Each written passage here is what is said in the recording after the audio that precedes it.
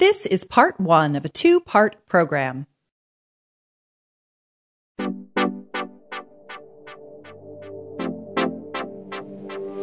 I'm Terry Streck, host of Beauty Now, a weekly podcast that gets the latest in all things from lasers, lashes, lifts, hair, breast lifts, injectables, but today we're blessed to have an expert on inner beauty, Dr. Rhonda Beeman.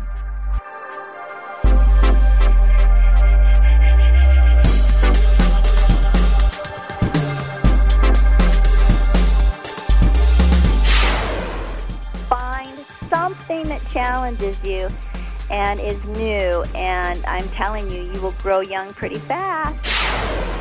The people that really retain their youth and really retain their ability to grow young are the people who practice what I found is science called neoteny, which is based on the idea of Ashley Montagu. I don't know if you remember him. When I was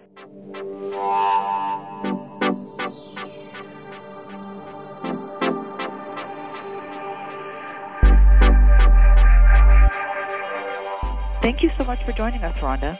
Thanks for having me. I'm glad to be here.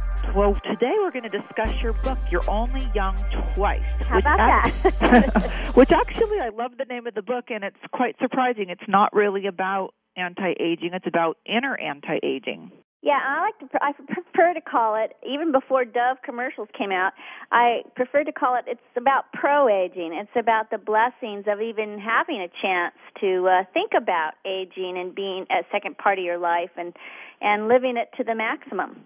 I like that, pro-aging. And please tell our listeners about all the uplifting advice you have in there, because there's just too much to name. I think this should be on Oprah's book list.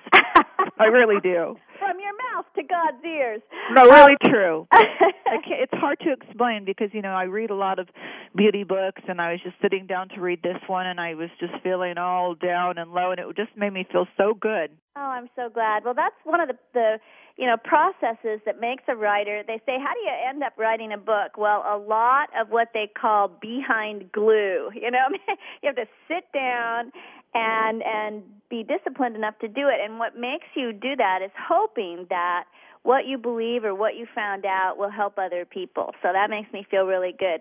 About when I turned 40, Terry, one of my best girlfriends got a major facelift, and I volunteered to take her to the doctor and back. And, I watched what she went through, and we talked all about it, and it started me thinking about myself turning 40, and then, somebody else got one, and then one of my guy friends dumped his wife, got a young girlfriend in a red sports car, and I was just watching all of this, outer stuff going on as people were trying to reclaim their youth, reclaim some meaning in their lives by going out after the outside stuff. And I thought, there's just got to be more to it than that. Because you and I both know, no matter how much money you spend, no matter how many pills you take or doctors you see or nips and tucks, eventually that model proves, fatalistic. There's only so much that model can do. The people that really retain their youth and really retain their ability to grow young are the people who practice what I found is science called neoteny, which is based on the idea of Ashley Montagu. I don't know if you remember him. When I was young, there used to be the Merv Griffin show. Do you remember the Merv Griffin show? I hate to say that I don't remember the Merv Griffin show, but also you might want to explain the word neoteny to a lot of our listeners. Neoteny quite literally means the science of growing young. And Ashley Montagu was this guy who discovered the Elephant Man and the importance of touch and all this kind of stuff. Well, as a university professor, I started looking into the reason why our generation, and really only our generation, has had this extended life. For 99% of human history, the average lifespan was 18 years old. I mean, they didn't even get a chance to be young once, So we're the first ones that live a good 50 years oftentimes past the time we've raised our children. And so why and what can we use it for and all this kind of stuff. So neoteny, according to Ashley Montagu, was the reason anthropologically that we even became human beings. It was this delayed growth process that let us develop our brains and things like that. Well, that was all well and good and really thick science and nothing that interesting to the normal layperson. But it was in the second part of his research where he started talking about behavioral neoteny. So if neoteny is the science of growing young, he said there are behaviors and states of mind that keep people youthful all the days of their lives. The whole point being you should die young as late as possible. And so I started researching those traits and those ideas and those habits of mind that can keep a person's spirit young beyond what their chronological age or the number of wrinkles they have may show. It's about staying young from the inside out. So that's really what neoteny means, and that's really the basis of You're Only Young Twice. And what's been really fun is during book signings or I give presentations all around the world about this, there are people who come up in the audience and go, "Can't you be young 3 or 4 times?" Yes, you can. Yes, you can. Well, why don't you share some of your ideas in your book for staying young? Okay, one of the things that was really interesting to me is this research out of Harvard where they took people, men, that were 60 to 70 to 80 years old, all right? So they put them in a house. And before they put them in the house, they measured things like their eyesight, their finger length, their muscle capacity, their memory, all that kind of stuff. And then they put them in this house. This is so unbelievable. If that, for 20 years ago, that's the furniture, the magazines, the food, everything was like their lives would have been 20 years prior. So they lived there for 3 weeks, Terry, is all. And they finished the experiment, the television shows, music, everything. Come back in and redo the tests. And I don't need to tell you what happened. Their eyesight improved, things like their finger length. Their fingers got longer. Stuff actually youthened in those 3 weeks simply because of the state of mind of believing they were living 20 years prior. And actually, that's like a lot of the spiritual books right now. When you actually think about it, you can bring it to you. Absolutely. So one of the things they found was, and think about the concurrent, the opposite of that. Think how many times, one of the things that I state in the book is this still syndrome, S-T-I-L-L, still syndrome. Are you still teaching aerobics? Are you still working? Are you still writing? Are you still playing guitar? Whatever it might be. You get to be a certain age and people feel compelled to ask you if you're still participating, still That's so doing true. things. That's so true. And it's like, well, yeah, is there a reason I shouldn't be? Or, are you going to do that at your age? Think about the language involved in this. So how I define old in this book is outlook, language, and drives. What is the lens at which you look at your life? What kind of language do you use to describe what's possible? And what gets you up in the morning? Like right now I'm at the age where I get up in the morning, I'm 55 years old, I get up in the morning and I go, I'm back! And where do you go in the morning? That's what I want to know. I go... You have places to go. That's right. I still have places to go. So, it's all about, again, perceptions and lenses and language and making sure that you have something that gets you up in the morning. And so one of the things that I would like to talk to with your listeners is about your outlook on life, if you would allow me to do that. Now, that would be great, and I would suggest to people to get a pencil so that you could actually write some of these ideas down. Oh, great. The first thing to think about in your outlook is your level of resilience. When we're young people, when we're first born even, nobody has to tell us to get back up again when we fall.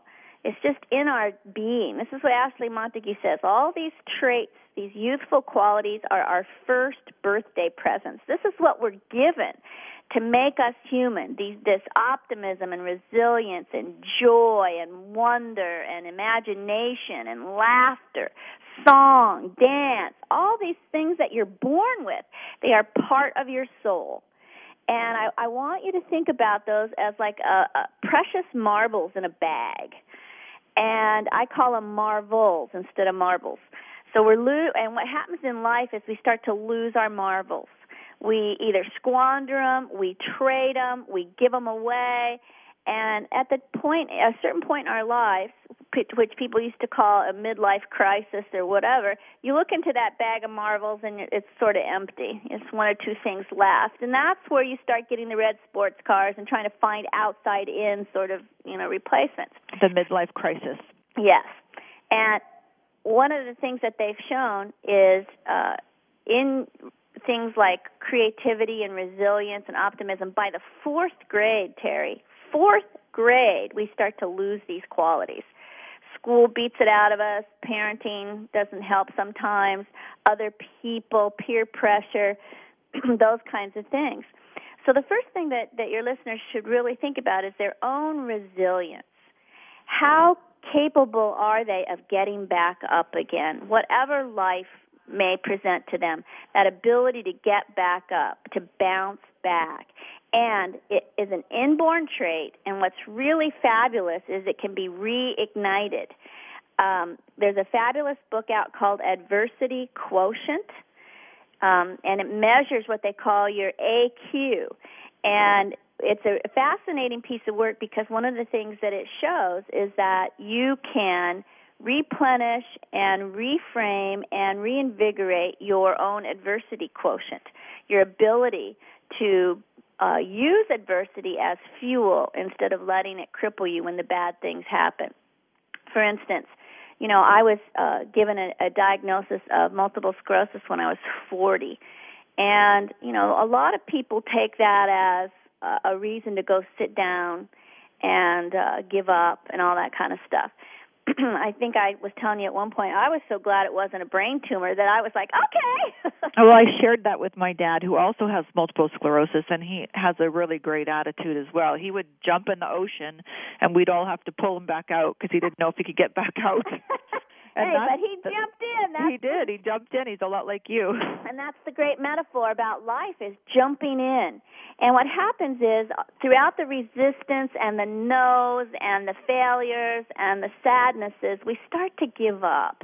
And here's the deal, Terry. Life doesn't care if you give up. Life just keeps rolling along with or without you. And it's you that has to decide, I get this one shot. I don't get to come back to the party. And if I want to enjoy it, that's going to be totally up to me, not my spouse, not my friends, not my job. It's about how I look at it. It's about what I choose to do with my days and my time and my hours. So resilience is really the bedrock of all of this. The being able to say, I matter, and I want more out of my life, and I'm not going to let myself get worn down or worn out. And I am going to try to replenish this natural, resilience that I was born with, that will keep me trying, that keeps me in the game, that keeps me believing. Another piece of research your listeners might find interesting is they did a little bit of research on hope, and they put rats in a big tank and let them swim to see how long it would take them to drown, which I know sounds very cruel, but horrible. Horrible. This is how we find stuff out. And, horrible. It took them 7 hours before they finally gave up. So they took another set of rats, put them in this tank, started letting them swim. By about 5 hours in, they pulled these rats out, kind of dried them off, give them terry cloth robes, a little dinner, some warm, better. Yeah, some warm lights, all that kind of stuff. Threw them back in the tank.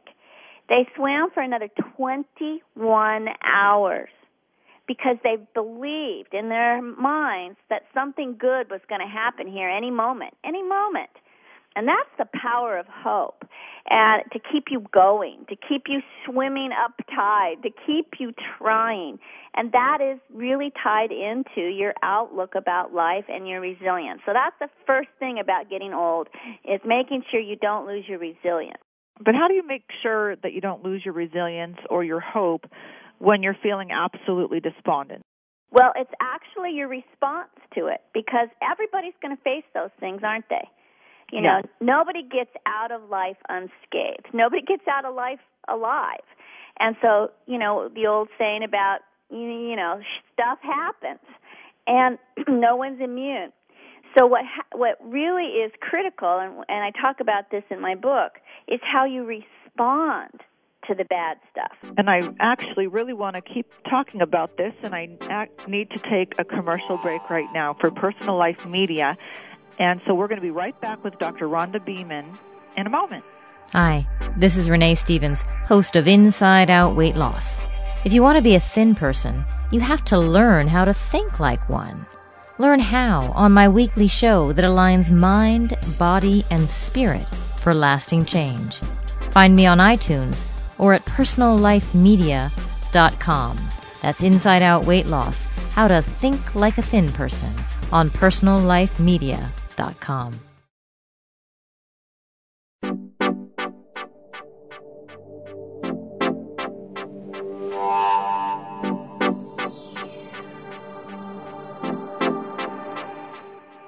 We're back with Dr. Rhonda Beeman, author of You're Only Young Twice, and we were just talking about how to be young from the inside out. Welcome back, Dr. Beeman. Thank you. We were talking about how you respond. We were talking about resiliency, how your outlook on life determines your age, and that the bedrock of that is your resilience. And you were saying, you know, what happens? What do you do when this bad stuff happens? Well, it's actually how you respond to it. It's not avoiding it, and it's not pretending it's not there, and it's not pasting on a big smile and going, I'm okay. But it's about finding ways to respond to it in ways that strengthen your spirit and self rather than diminishing it. So I talk a lot in the book about your core response. How much control do you have over something? So, for instance, my mother was just diagnosed with metastasized breast cancer. How much control does she have over the cancer? Not a lot, but she has control over her response.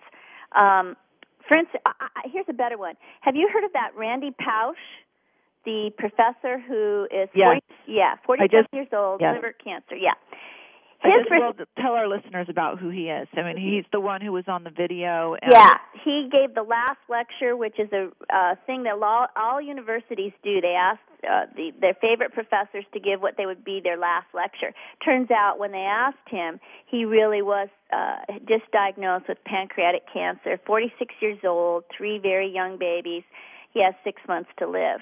He gave this amazing lecture. It's on YouTube if any of the listeners want to see it. But the thing was, he said this, and this is what I mean about adversity. It doesn't get much worse than what happened to this young man. Right. It doesn't get much sadder. And he said to the audience, you know, if I don't seem as depressed as you think I should be, I'm sorry to disappoint you. But when I look back on my life, I realize I've made most of my dreams come true, and I've had a great life.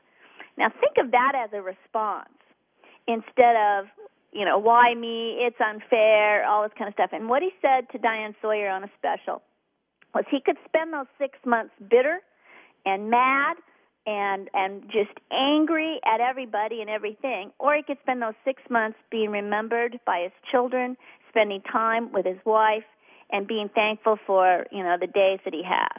Gee, that's what we're talking about, response. Everyone is capable of that, Terry. Everyone's capable of that response. But you have to choose it. And again, I go back to my premise that life doesn't care if you choose to let it beat you up. It just keeps going.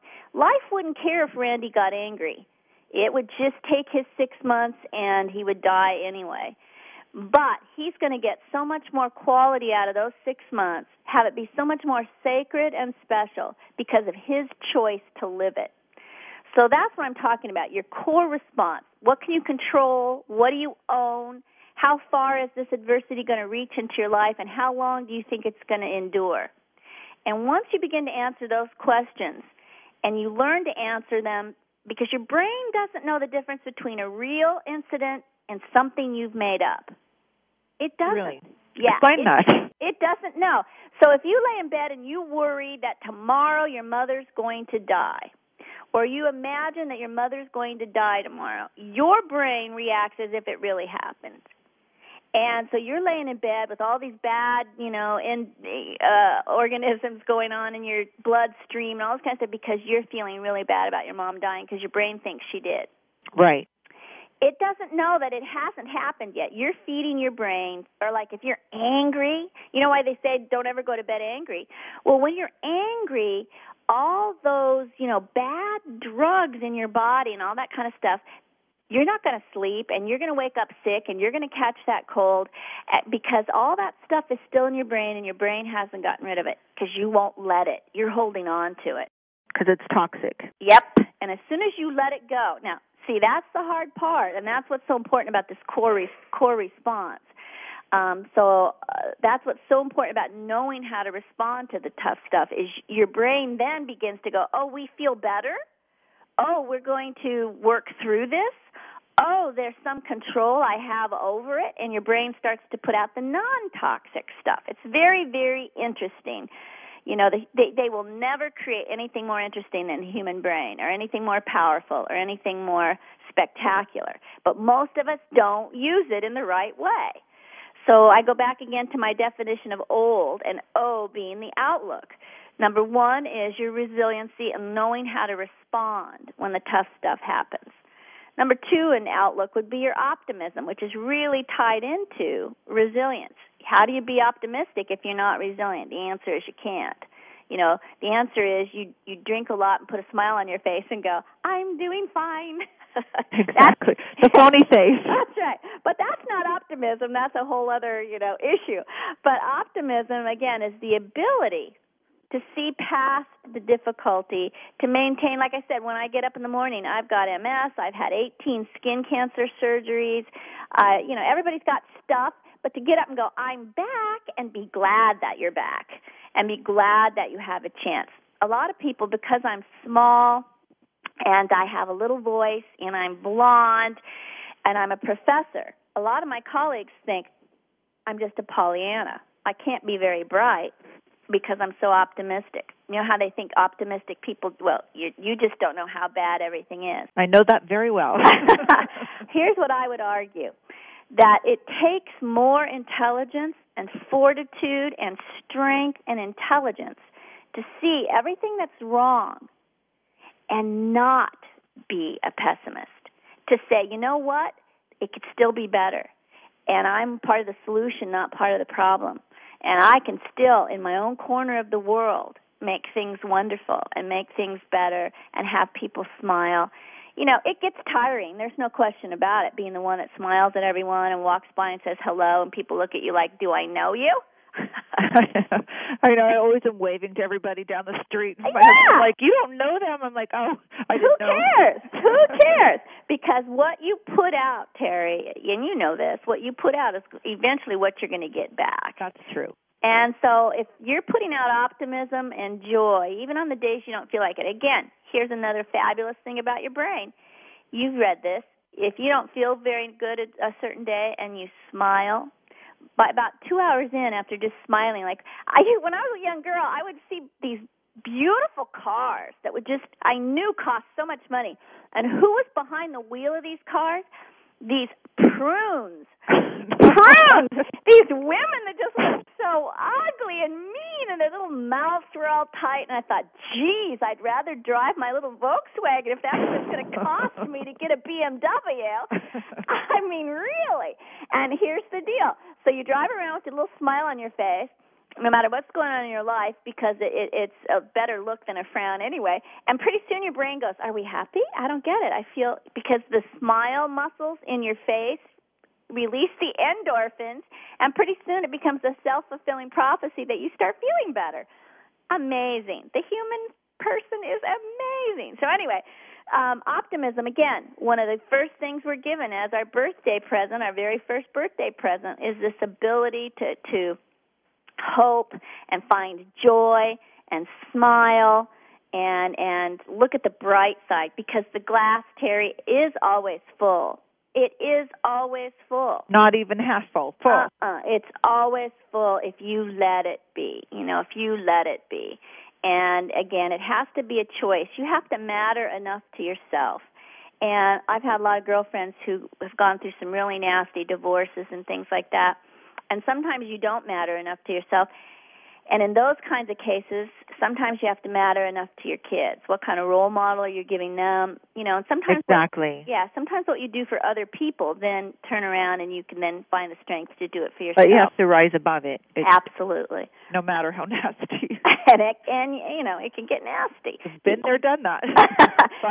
people can get nasty. They can. And again, you know, so the O part is your outlook. You know, how do I choose to see the world? How do I choose to see what's going on and what's happening? And it's not about being blind, but it's about your reaction to it. It's about, you know, I remember Beverly Sills, the opera singer, had a bracelet with the initials BT, DT, been there, done that. I like that. And but here was the problem with it. If you think of that too long, then you begin to lose your wonder for things. It's like, oh, I've been there, I've done that, I don't want to do that again. So one of the other things about your outlook is maintaining a sense of wonder, about making yourself notice things. You know how long people can live in a place and not notice what kind of birds are around their house or what kind of trees they have or what the flowers or notice their neighbor next door just moved in, who is that? You know, just asking questions, being curious, not thinking that you know everything already. A young mind is a flexible mind. A young mind is somebody that says to you, you want to go eat Indian food? And you go, no, I hate that. Okay, now you're on your way to being old. Because even if it's not your preference, there might be something new you've never tried, never eaten, a new place you've never gone, a new song you've never sung, whatever it might be. You begin to get old the first time you say no to a new adventure, a new possibility, a new way of thinking of things. So I would also urge your listeners not only to take a look at their resilience and their optimism, but also their sense of wonder. How many questions are they asking during a day? How many new things do they add to their repertoire?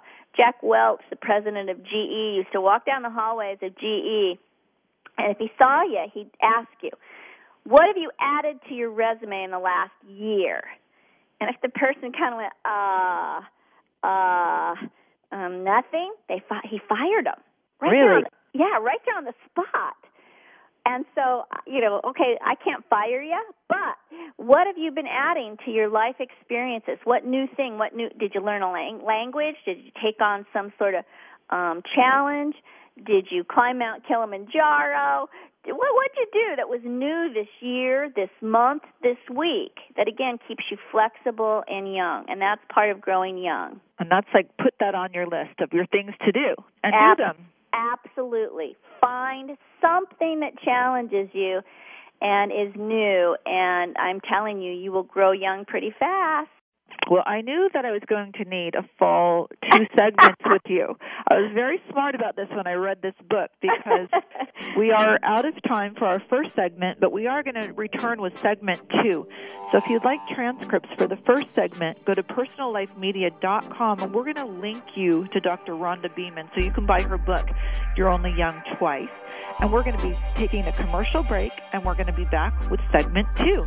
Thank you, Dr. Beeman, for being with us today, and we're going to have to come back. I knew we'd need a full hour with you. Great. Thanks so much, Terry. All right, we'll be right back. This concludes Part 1. The interview will be continued in the next episode of this show.